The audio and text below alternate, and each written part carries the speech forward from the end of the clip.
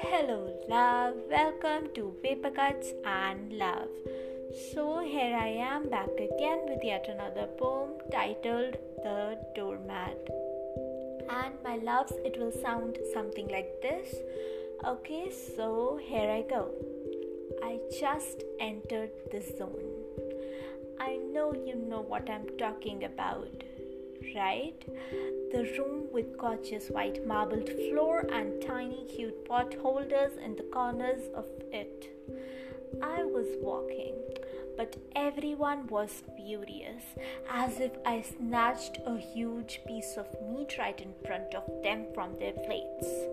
When I tiptoed around cautiously, I suddenly stopped and looked all around until my eyes were lowered, and that's when I saw a trail of 8 to 9 steps behind me.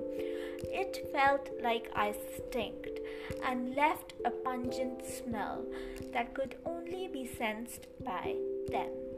That's when I noticed the doormat, the one that I missed, that now left my muddy footprints. And in that moment, I noticed how I forgot about the doormat.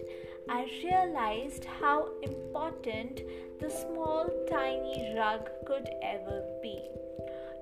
It is like a hug because you never miss one until you know you cannot have it anymore.